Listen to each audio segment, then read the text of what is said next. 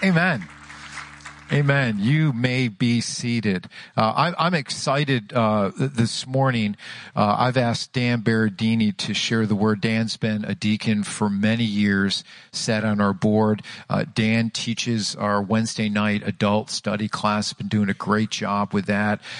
He's retired from the Rochester Police Department, and he has been in our church for many, many years, him and Cheryl, and the Lord's just been impressed on his heart just to continue in the study of the Word of God. He's going through ministerial credentials right now with the Assemblies of God, and I'm really excited about what God is doing in Dan's heart. So I said, hey Dan, why don't you share the Word with us? He's done a fantastic job on Wednesday nights just teaching God's Word. So I asked him to just share in that way. And many of you know Dan and Cheryl, and they're just a wonderful part of our fellowship. And I'm so glad to see where God is leading him in his so-called quote-unquote retirement. Dan homeschooled one of his grandkids this year, and so he took on a lot with all the things that he's doing, especially around here at the church. He does the maintenance around our church, so he is not retired. There's no such thing as retirement. Can I get an amen? For those of you that retired, thought, wow, I'm going to retire, and it's like, I got more work now than I did before. And that epitomizes what Dan is doing. But I'm so thankful for Dan. And more than that, I'm thankful for Dan's heart for the Lord. He loves Jesus, and you can see what God has been doing in his heart. So would you just give Dan just a warm welcome as he comes and just shares God's word? Amen. Thanks, Dan.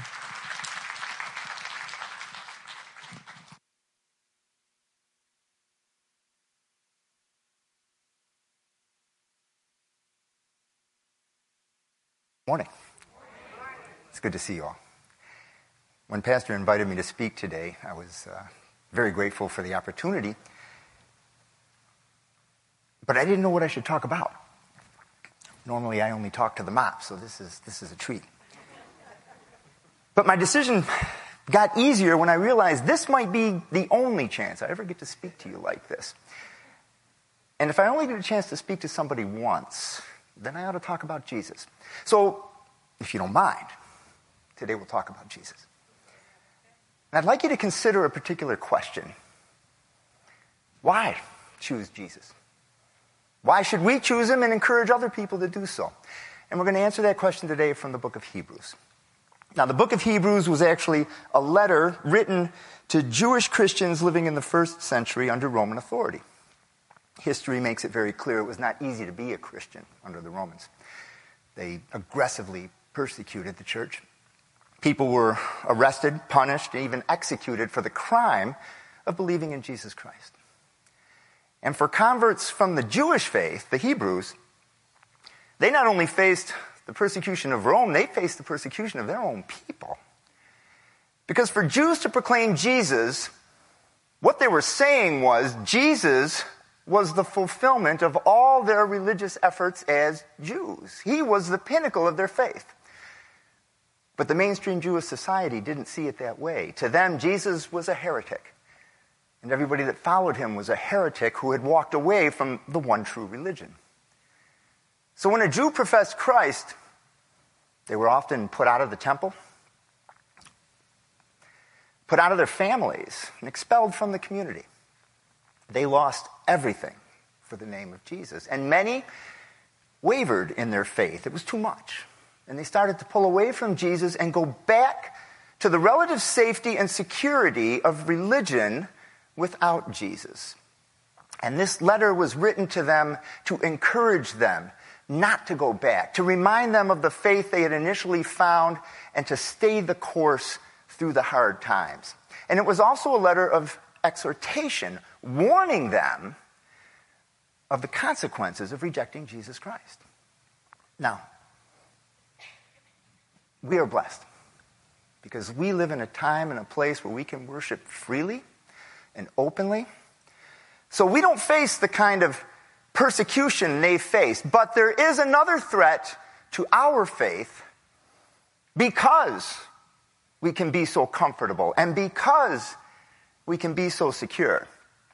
We run the risk of becoming complacent in our faith and losing track of how important it is. So even though we don't risk being driven away from our faith, we risk drifting away from our faith in our comfort. Either way, you end up separated from Jesus. Either way, the warnings and the encouragement of the letter to the Hebrews is just as important to us as it was to those first readers of this letter. Now, you can argue that the whole book of Hebrews answers the question, why choose Jesus? We're going to look at 3 of the arguments that the author puts out. The first one is that Jesus is greater than the angels. It's helpful if we have a little context to really appreciate that. When the new church was coming together, from its earliest days, there were false teachings that crept in and threatened to distort and distract people from the true message of the gospel. And one of those false teachings had to do with angels. Angels in the Old Testament, the Jewish religion, they were pretty prominent there. You can read the books of the Old Testament, those are the Jewish scriptures, and you'll see angels referenced quite often. And when the Christian fellowship started to emerge, this idea of angels drifted over to that side. And there was this teaching, false teaching, that angels were the official intercessors between mankind and God. You believed in God, you prayed to God, but you would pray through an angel. Excuse me, Mr. Angel, would you give God a message for me? It was kind of how that went. It's the kind of thing that might give you a spiritual, warm and fuzzy feeling, but it doesn't align with the gospel, and it was a problem. And you had believers, Jews, who had accepted the person of Christ and were now pulling away to go back to the old religion. So we see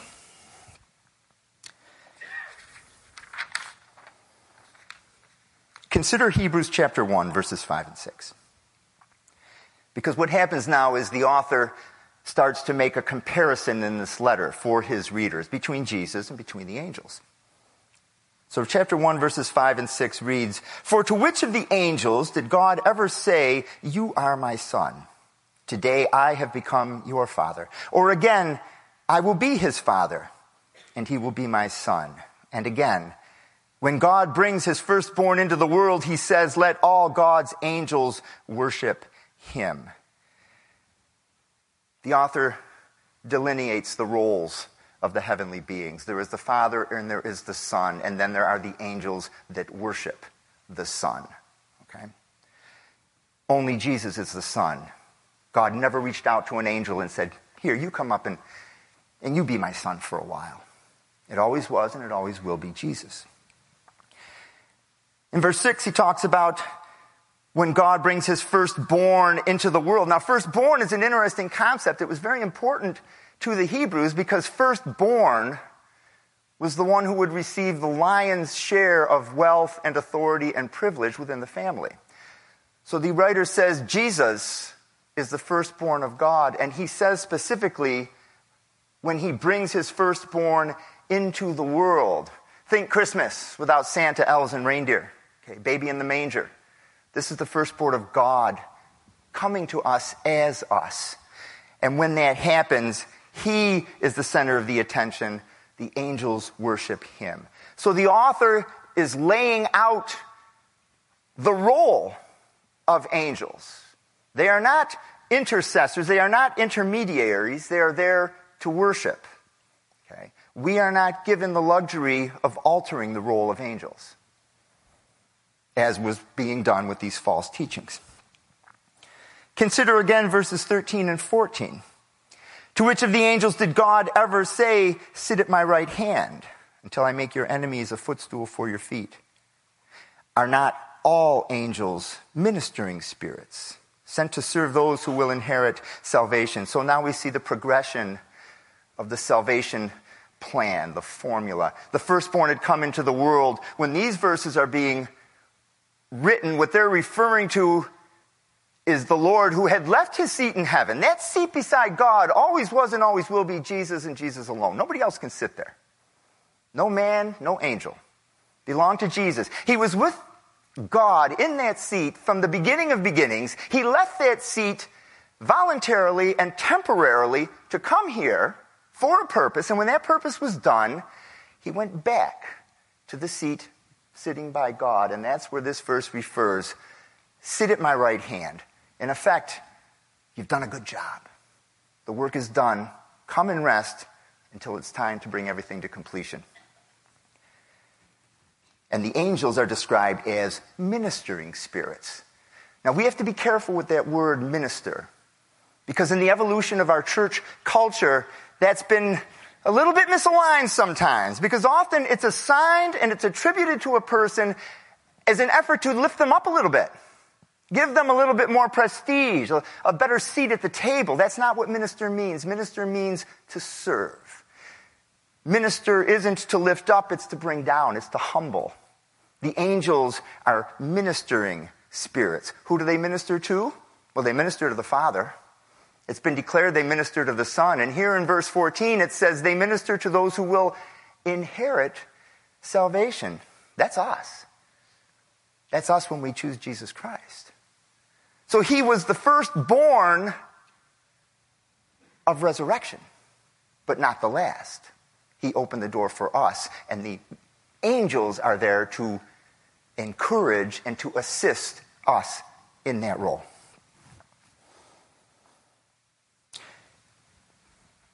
When we look at these verses, and we look at the idea of Jesus being greater than the angels, it would be good for us to look at that in a broader scope in terms of spiritual considerations. That's really what this is. The author is laying out an argument in the spiritual world. He's talking about the Son of God. He's talking about the angels of God. All of this is dealing with the world beyond what we can see or perceive in our lives here. It's a world that through human history, it seems man has always instinctively known as there and desired to connect with. And the history of all of our religions and our movements and our philosophies bears this out as we've tried to define God and define the way to God. And there are, like there was then, there are now many, many spiritual paths that are available to us. And like any path, all spiritual paths will lead you someplace. But any spiritual path that politely ignores the Holy Spirit will not lead you to God. Only Jesus Christ. Consider the Gospel of John. In chapter 14, the author writes of a dark hour. It's the eve of the Lord's arrest and his crucifixion. He's spending it with his closest friends. He knows what's going to happen. They don't. He's trying to prepare them. He's teaching them. He's trying to comfort them. And he says things like, I have to go away.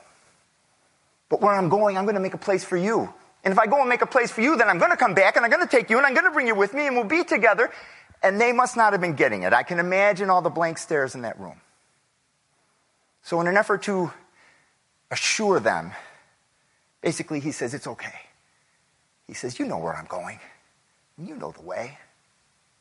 And Thomas, bless his doubting heart, he says, Lord, we don't know where you're going, so how can we know the way? And Jesus says, I am the way, and the truth, and the life. Nobody comes to the Father except through me. The overarching mega theme of the entire Bible is that Jesus is the Christ. He alone is the way to God. He alone is the truth of God, and he alone is the love that God gives and wants us to have. It's only Jesus. The second argument we're going to look at is that Jesus is greater than Moses. Personally, I don't have a hard time with this. I don't think often about Moses. Usually just around Easter time when his movie comes back out. And I'm reminded of how much he looked like Charlton Heston. Other than that, he does not occupy my meditations. I'm more of a New Testament guy. But to the Jews who first read this letter, these would have been bold words indeed. Moses was revered. Moses was the pillar of their religion and their very identity, and with good reason. Moses went into the court of the greatest king in the world at his time, the Pharaoh of Egypt. He squared off with him and stood his ground until Pharaoh relented and let the people go. Moses let him out. When they were trapped at the Red Sea and looking like they were all going to be killed. Moses parted those waters they went through safely. Moses took them through the desert, giving them food, giving them water. Moses went into the presence of God and lived and received the law from God and took it down the mountain and gave it to the people. And the covenant of relationship was established with the Hebrews. And Moses took them to the border of the promised land. All of that is true, but it's not the whole truth. Because in the religion that developed and evolved over centuries, they came to focus on the man, but they didn't adequately see the God who empowered the man, because it was God who chose Moses and brought him to Pharaoh. And it was God who did amazing signs through Moses until Pharaoh gave in. And it was Moses who led them out, not impoverished, but rich. Because as they were leaving Egypt, people would be saying, here, you take this, because you got to go.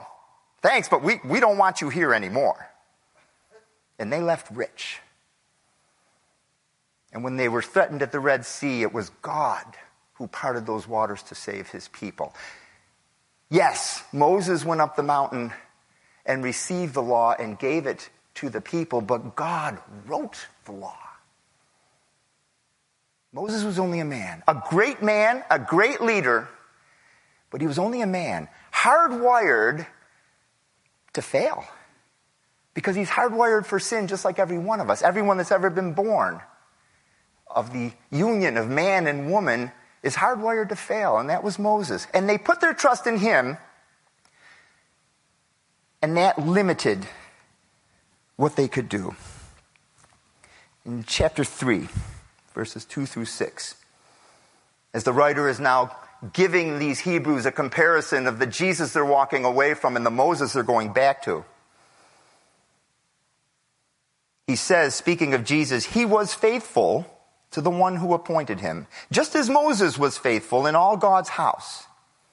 Jesus has been found worthy of greater honor than Moses, just as the builder of a house has greater honor than the house itself. For every house is built by someone, but God is the builder of everything.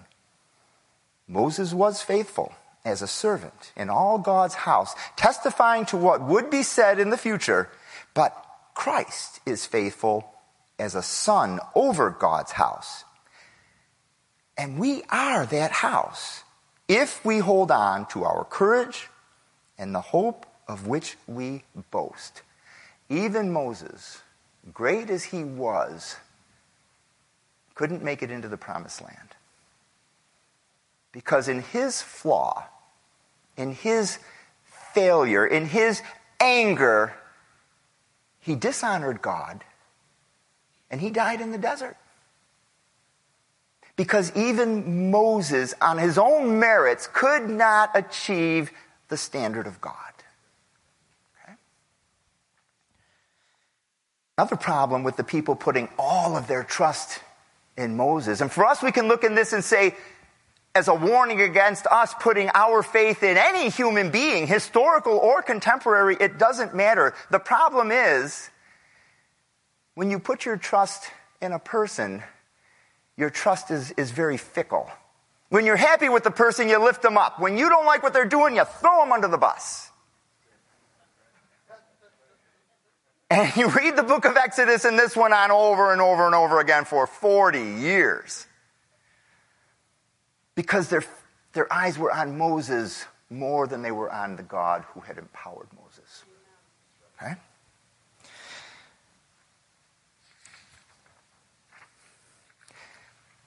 So when you put your trust in a person like that, it opens us up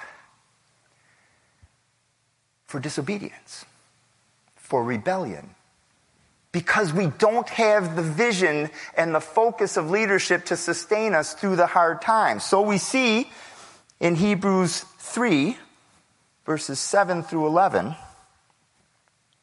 so as the Holy Spirit says, today, if you hear his voice, do not harden your hearts as you did in the rebellion during the time of testing in the desert, where your fathers tested and tried me and for 40 years saw what I did. That is why I was angry with that generation. And I said, their hearts are always going astray, and they have not known my ways. So I declared on oath in my anger, they shall never enter my rest. We can't trust in a human being and expect to make it all the way down the road. He'll take us part way. She'll take us part way. But no human being can take us all the way. Only Jesus. Only Jesus. Most of us, I'm pretty sure, were not with Moses on that 40-year camping trip. But I'm also sure that every one of us is going to face a desert sometime in our lives and face a period of rebellion because our faith stumbles. If we put our trust in a person, historical or contemporary, we're going to fall down. Jesus and Jesus alone will take us all the way through. The third argument that we're going to look at. Jesus is greater than Aaron, the high priest. In that law that God gave to Moses and established with the people, that covenant of relationship between man and God, there was a priesthood that was a part of that. That was ordained by God. Priests at that time were the official intercessors between man and God. The common people could not go into the presence of God. It wasn't allowed. Only the priest on their behalf. And the priest would intercede for them and pray for them and would perform the functions of the religion that were required by God. This was all legit. And they would offer the sacrifices that were required by God because the sin had to be paid for by death. Set up by God. So the priest would offer sacrifices to atone for the sins of the people. In chapter 4, starting at verse 14, the writer of this letter is telling his readers, yes, those were the priests and that was their job. But you've now found a greater priest and you're thinking of walking away from him. And he lays out a comparison here. And in chapter 4, starting at verse 14, he says, therefore, since we have a great high priest who has gone through the heavens, Jesus, the Son of God, let us hold firmly to the faith we profess. For we do not have a high priest who is unable to sympathize with our weaknesses, but we have one who has been tempted in every way, just as we are, yet was without sin. Let us then approach the throne of grace with confidence, so that we may receive mercy and find grace to help us in our time of need. The writer is saying here, he's identifying Jesus as the Son of God. It's like, in case you forgot, this isn't just another teacher. This is the Son of God. Came from the right hand, went back to the right hand of the Father for us. And he's a better high priest than any of the ones that you're thinking of going back to. Now, in the Jewish tradition, they would have said, time out, foul. Jesus can't be a priest. Because it was a very particular set up for the priests of the Old Covenant. Not every Jewish boy growing up could be a priest. The priest had to be a male from the tribe of Levi, who came through the house of Aaron. Aaron was Moses' brother. Religion was a family thing. Only they could be priests. Priests served for life. This is all true. Priests offer the sacrifice. But Jesus' priesthood is greater. And he is a priest. And further down in chapter 5, verse 5, he says of Jesus, you are a priest forever in the order of Melchizedek. Now there's a name you don't hear every day, Melchizedek. This was a reference back to an earlier time before there was a nation of Israel, before there was a man named Israel. This was the time of Abraham, the grandfather of the man who would become Israel. And when Abraham lived in the land, 5 kings joined together in a confederation and attacked the land. And they vanquished many cities, they took the wealth, and they drove the people off into captivity. And among those people were members of Abraham's family, his nephew Lot and Lot's family. Now, Lot wasn't a Lot, but he was Abraham's. And Abraham raised up his army, much smaller and insignificant than the armies he was going to face, but he marched out and he challenged them and he beat them down. And he was victorious. And he recovered the wealth. And he freed the people. And over the horizon comes a figure nobody knows, this Melchizedek. And he comes to Abraham. They're strangers. And Melchizedek blesses Abraham. And Abraham takes 1/10 of everything he's recovered and he gives it to Melchizedek. And then Melchizedek rides off again. And in chapter 7 of the letter, the writer comes back to this idea of Melchizedek, and he describes him in more detail for us. He says, this Melchizedek was a king of Salem and a priest of God Most High. He met Abraham returning from the defeat of the kings and blessed him, and Abraham gave him 1/10 of everything. First, his name means king of righteousness. Then also king of Salem means king of peace. Without father or mother, without genealogy, without beginning of days or end of life, like the Son of God, he remains a priest forever. The writer is telling his readers, Jesus is a priest. Not a Levitical priest, not from the house of Aaron. You're right, he's not that. He's a priest in the order of Melchizedek. Now, in the old religion, a priest was a priest and a king was a king, and the two could not cross paths. The Old Testament gives us examples of when kings tried to fulfill the office of priest. It did not go well for them. It was not approved by God. Jesus comes from a different priestly order. Like Melchizedek, priest and king. King of peace, priest to the Most High God. And his priesthood is better than Aaron's. Because the Levitical priesthood was limited. Priests served for life, but could only serve for life. When they died, their work remained undone, and another priest had to take their place and continue the work. And when they died, another one had to take the place. And it went on and on and on. Because the priests were limited by their mortality, and their sacrifice was limited. The sacrifice of furry little animals could atone for the sins of men, but only for a limited time. There was an expiration date.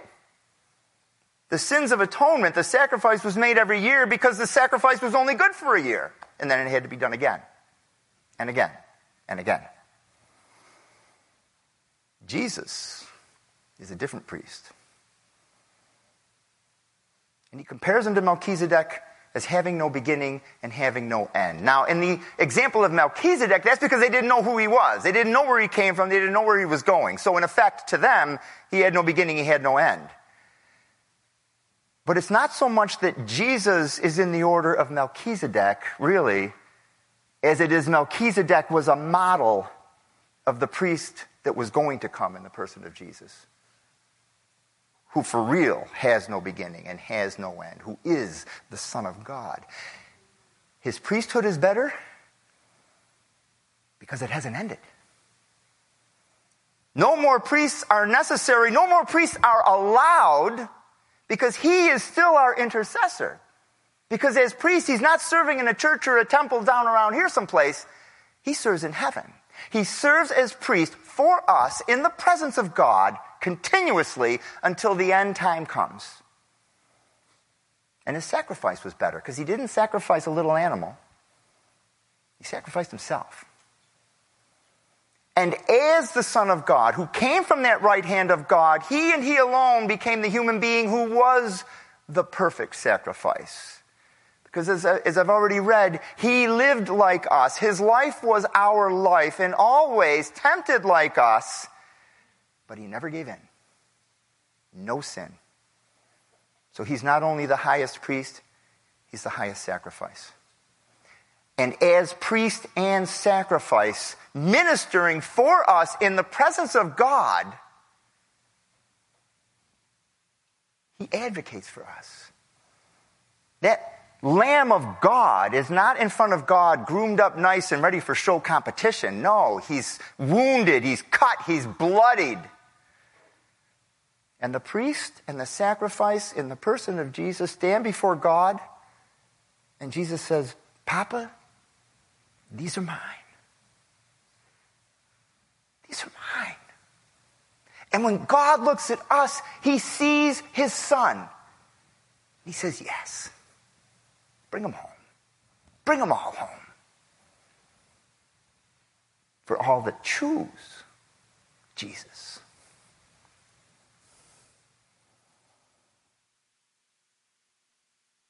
So to answer the question that we started with today, the writer of Hebrews actually opens up his letter giving that answer. In Hebrews 1, verses 1 through 3, he says, in the past, God spoke to our forefathers through the prophets at many times and in various ways. But in these last days, he has spoken to us by his Son, whom he appointed heir of all things, and through whom he made the universe. The Son is the radiance of God's glory and the exact representation of his being, sustaining all things by his powerful word. After he had provided purification for sin, he sat down at the right hand of the Majesty in heaven. So he became as much superior to the angels as the name he has inherited is superior to theirs. There are a lot of spiritual paths that we can pick. A lot of them, just like there always has been.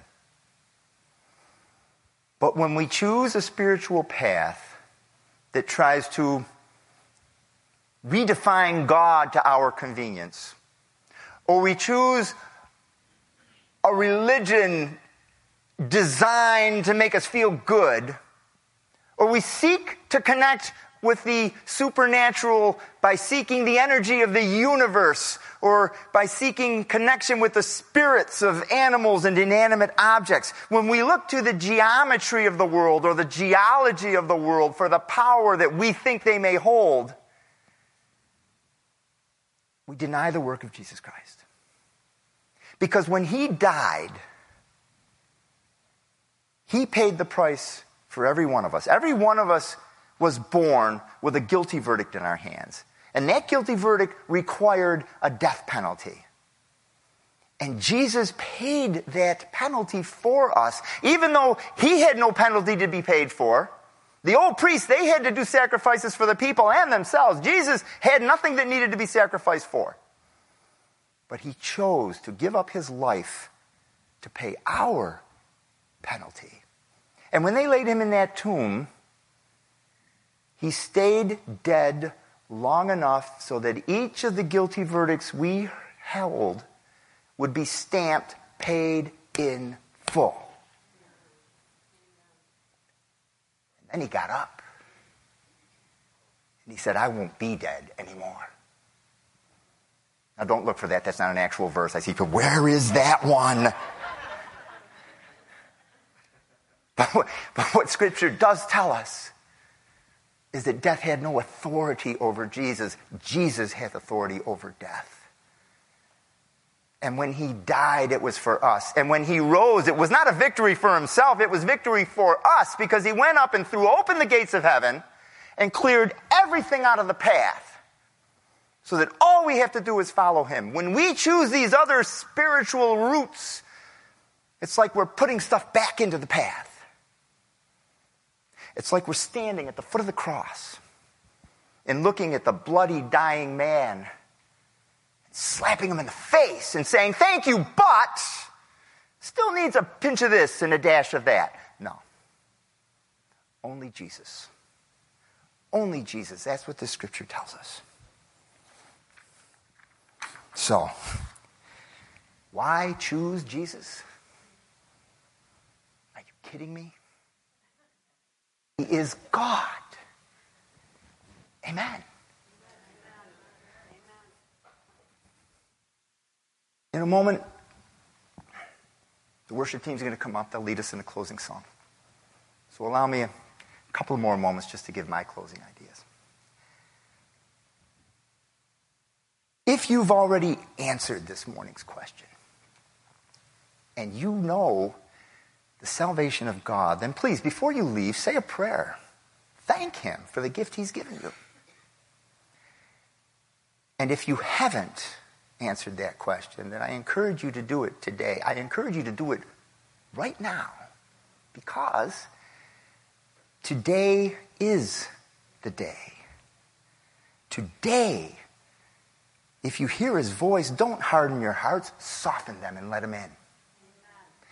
In the book of Revelation, Jesus says, "Here I am. I stand at the door and I knock. If anyone will hear my voice and open the door, I'll come in. And I'll eat with him, and he with me." Those are words of comfort. Let Him in today. My prayer for this morning is simply this. I pray that the Lord will bless every one of you and keep you and make His face shine on you every day of your lives. Amen.